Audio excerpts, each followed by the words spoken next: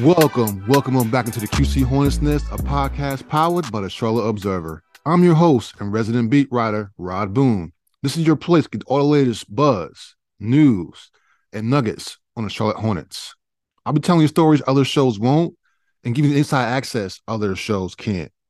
This week, I'm joined by Kai Jones. We discuss the growth in the second season, that trademark blue hair of his, the life of a 21-year-old in the NBA, his favorite dunk of his short pro career, and more. So are you ready? Okay, let's go. Let's get it. Well, it's been Struggleville, USA, once again for the Hornets over the last week. Even though they've been in some really close games and essentially have been right there at the end, it's still much of the same for them. And they've lost 14 of their last 18 games going into this weekend's action, beginning with their matchup against the Knicks, which unfortunately for them, it sounds like once again that they won't have their all-star point guard available. So at minimum, the earliest you're going to see him is later on in the weekend, if not sometime next week. But either way, the Hornets have to find some kind of infusion of energy or something to kind of push them in the right direction here, because right now they're one of the worst teams in the Eastern Conference. They're only a game or so out of last place, ahead of the Pistons, who they play next week, and also the Orlando Magic, who've of course already beaten them once. So the season is going in the wrong direction for them, and if they can't find some semblance of a identity and structure soon, it could be a lost season before we get to Christmas, which to me is even crazy to even think about things that way, because this team coming into this season was supposed to be at least a team that can contend for a playoff spot. Let's be honest. That was kind of the edict. If you look at getting rid of James Borrego and bringing in Steve Clifford and figuring out that you're a coach or so away from getting to that next level, well, we know the roster's not the same per se because they don't have Miles Bridges around, but still, this team has not been getting it done so far, and it's been a lot of the same issues. It's been bad defensive efforts, points in the paint. It's been getting out rebounded. Um, as we know, they're having problems scoring. They're the league's worst scoring team. Coming into the weekend, below 110 points. It's just not much is going right for the Hornets, and they have to be able to change things ASAP somehow. Obviously, personnel is what it is. So you're not going to be able to kind of blow the team up. That's not what it's about right now. It's about finding ways to correct the issues that you've seen with the personnel you have available right now. Because if you do not, oh boy, I mean, the schedule, as we'll talk about a little bit later, is about to really thicken up for the Hornets after this next week and change, when they have 3 of the next 4 games at home. After that, as we'll talk about later, they have this really long trip. So it's imperative for the Hornets to kind of get it together right now. I know I feel like something we've been saying every week, but it's getting late early, as Mason Plumlee put it to me last week when I asked him about one of the Hornets' most recent losses. And he mentioned how Steve Clifford had told him after the game that, yeah, they got plenty of time. They still are within less than a handful of games behind the 10th place spot for that play-in tournament minimum potential. But if they don't turn around ASAP, you can forget about all this playoff talk and stuff like that before we even get to the All-Star break. Because to have to climb out of a hole that's already double-digit losses below 500 with a rough schedule still forthcoming against teams that you don't really match up well against in environments that you haven't also done well in, if you're the Hornets, it's danger time right now. So we'll see how it shakes out over the next week. Again, because they have some winnable games coming up. But if they don't get healthy and can't get LaMelo Ball back to kind of give them a little bit of an infusion of energy, it's going to be a really, really difficult proposition for the Hornets moving forward. All right, back by popular demand. Okay, just kidding. We just missed it for just 1 week last week. Back by popular demand is the mailbag. And this week we have some good questions as usual. You guys really were thinking this week with your thinking caps to bring me something to kind of give you a little bit of insight into where the team is heading and what they're thinking. And we did that with a mailbag, but we're going to do a little bit more here with some other questions. So the first comes from at Hornets Win 704 on Twitter. And the question is, what's the direction of the front office this season? Rebuild or win? I'll tell you categorically, it's to win. As much as some fans out there may not like to hear that because they want to do the whole let's tank for Wembanyama thing. Steve Clifford did not come to the Hornets to be a babysitter and to be part of a rebuild. People keep forgetting that that's one of the reasons why he didn't stay in Orlando. He kind of mutually decided to part ways because he didn't want to have to build it from the ground up. And coming to the Hornets, he saw a team that was on the cusp of getting to the playoffs and thought that maybe he can be that missing ingredient to kind of get them over the hump. But the team has been banged up, as we know. I mean, anybody's pay attention to the Hornets know they've been injured since the preseason began. So with that being the case, the Hornets haven't had a real chance to kind of just see what they have and how they can maybe move forward and what pieces work and what pieces don't work. So they absolutely are trying to win right now. They're not trying to rebuild this thing. That could change another month or two, depending on how the schedule goes and how many wins they pick up over the next, maybe 6 weeks or so here going to the trade deadline in February.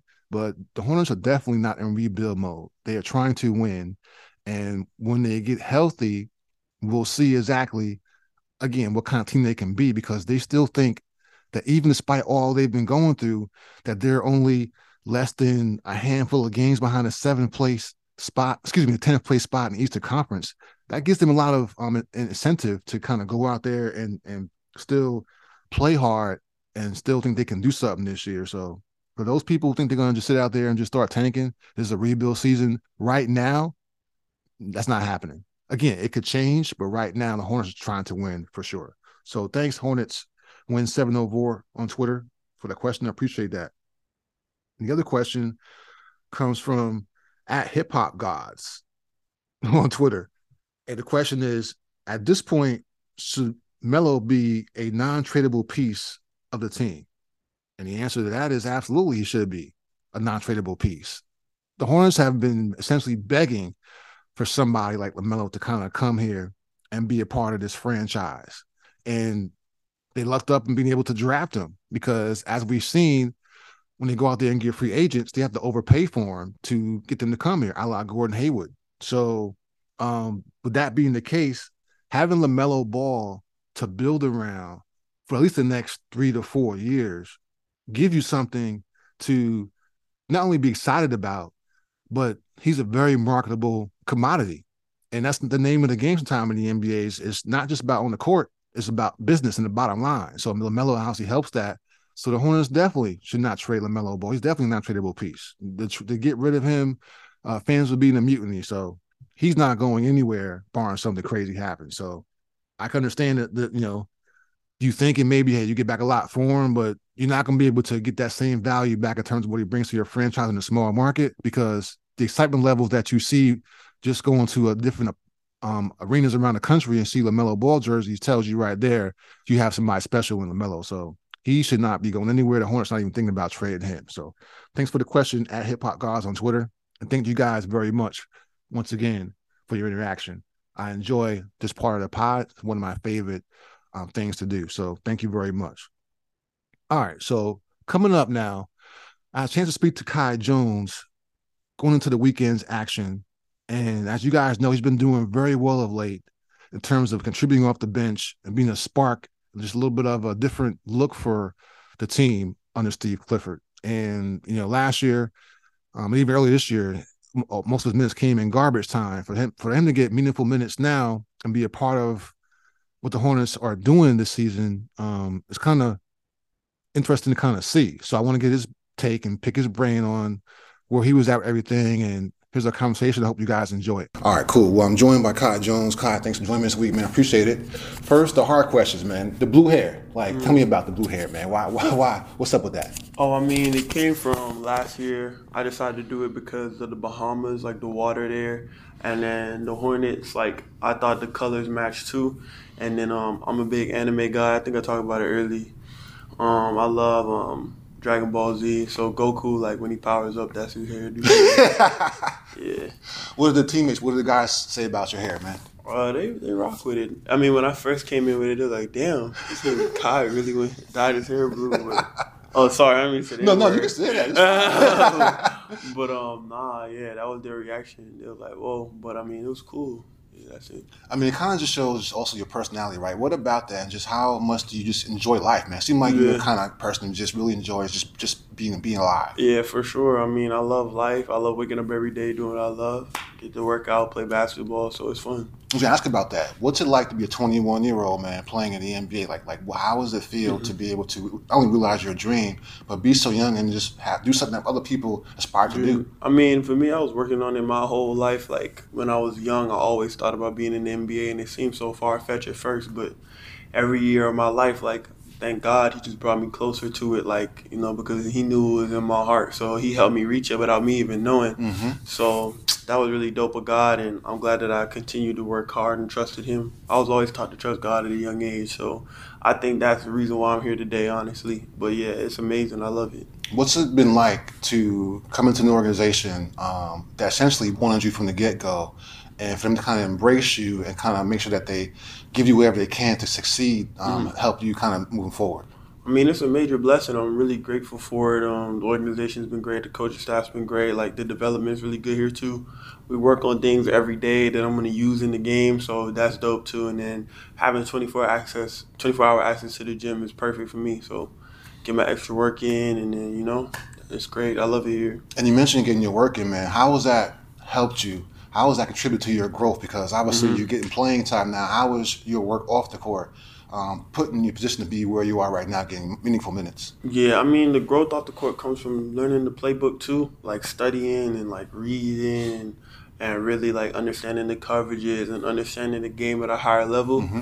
And then from being in the gym, that gives me confidence when I get out on the floor. So I just know, I just feel better because I just work on it so much. So continuing to nurture that muscle memory, stuff like that. Learning my body is important too because I'm growing, adding weight. So getting in the gym, getting to know me better, getting deeper in tune with myself, it helps a lot. Well, what's been the hardest thing trying to adjust to be a pro? Is it to learn your body? Is the preparation? What would you say has been the toughest thing that you didn't think would be a difficult coming in?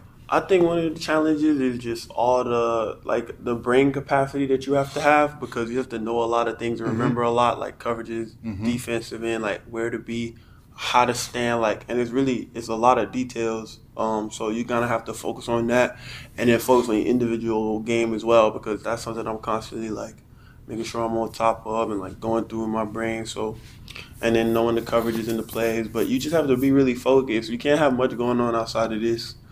For me, I have a quiet life outside of this. I got some family, not many friends, but just family and just really this. So because it's so much, so I just have to stay locked in and focused. And you mentioned that. I think the average person thinks that when you're a young player, you get drafted, they can just throw you out there right away and let you kind of learn. I guess that can be a good thing, but sometimes it can be better to kind of learn from the side so that when you're out there, you're not deer in headlights, so to speak, out there. Right. I mean, like, just getting eased into it is for me. And then the good thing about Coach is he prepared me mentally because the coaching staff here is really big on efficiency. So they just let you know, like, going in, like, you got to go in and, just be locked in and make a difference on the floor and impact winning. And there's so many different ways you can do that. So it's kind of like a blueprint they have to give you. Like, you're right. They can't just throw you in. Mm-hmm. They kind of have to give you a blueprint. All right, bro, this is how you got to play.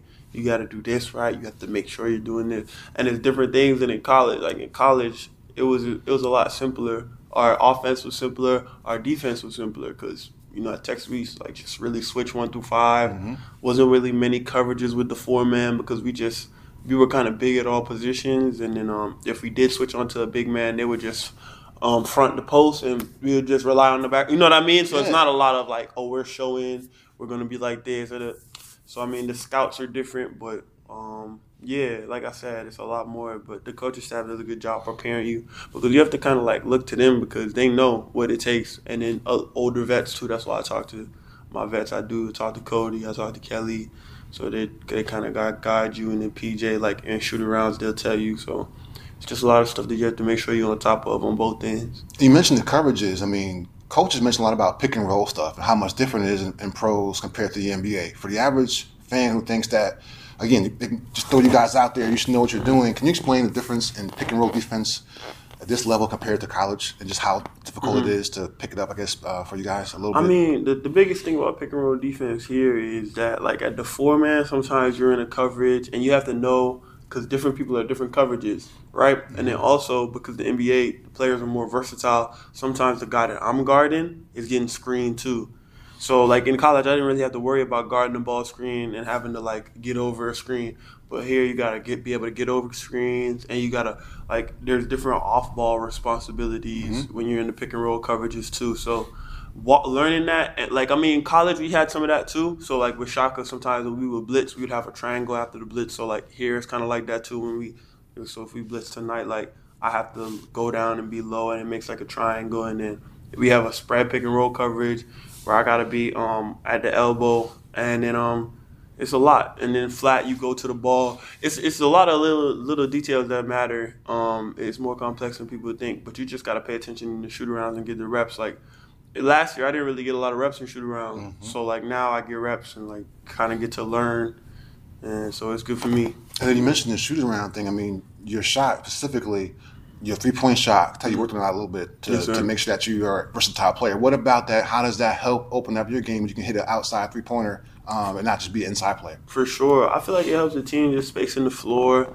If other teams know you're shooting it, it gives more space to Kelly and T-Row to drive too. So for me, it's just for the other team. I'm still a rim-oriented player in my mind. I'm trying to get downhill. But if it's a wide open one, I just want to take and make the right shot for the team. So to me, if it's wide open, that means that the lane is clogged, and I got to kind of open it up. So that's how I think when I'm playing. Now, you're also known as a dunker, man. What would you say is your favorite dunk that you had so far as a pro? Can you pick one out? In a game? Yeah, in a game. I'll say the reverse windmill in transition. Yeah, that was tough to me. That's probably my best one so far. Is that something you thought about when you were doing it, or just kind of say, you know what, you kind of just going to the basket and you just kind of impulsively just do it? I mean, I kind of manifested that before the game, but it's a good thing, though, manifesting a breakaway for the team. That means we get steals. I was my coach was player development coach. Mm-hmm. He was if you get on the break today, show me something. I was bet. I'm not going to back down from the challenge. I was I know I got something consistent in the bag, hella dunk. So it just was depending on what side I was on. Since I was on that side, I did that dunk. And just last thing is, tell me, what about that? I mean, we talk about dunks and the whole thing, but I'm sure you want to be more of just an all-around player, right? What about that and not just being a high flyer, but you want to be an overall versatile player that people have to be able to guard each night and say it's a tough guard no matter where he's on the floor, basically. Right. For me, that's the most important thing, just being a Swiss Army knife on the floor. And, to me, I want to have an all-around impact on the game, defensively and offensively. So just being able to score wherever the ball finds me, on the floor. And then whenever on the defensive end, I'm really locked in. And, teams know, when Kai's in, they play better D. So like I'm talking. So for me, just really want to lock in on improving my communication tonight when I'm running in transition, being where I'm supposed to be on all the pick and roll coverages, and just having a high motor and moving around, rebound the ball, box out. Yes, sir. And then last thing is, I know with Melo, he's been injured for you guys this year, but just to be a young player on the team with him, be a part of his core. What's it like for you guys to know that you could be something special, moving forward here, man? I mean, God's blessed Melo with a lot of talent, and he loves to play basketball, so he's really enthusiastic about it and has a real competitive nature. So I feel like that's good for us. Like, you always need a competitor on your team, a guy who's about winning. So that's one of the good things about playing with him. I know you're a busy guy, man. Thanks for some time, Kai. I appreciate it. I hope you guys enjoyed that conversation I had with Kai Jones. As you can see, he's a very, very vibrant personality, and he has a lot of energy, and you can see he's a sponge that wants to learn to be better. So if he can just continue his progression, the Hornets may have found something in their first round pick. So once again, thanks to Kai Jones for joining me. All right. So now, if you look ahead, the Hornets have a stretch here where they played 3 of the next 4 games at home before they go on this long West Coast trip that kind of wraps around Christmas. So it begins on Friday night with the Knicks at home.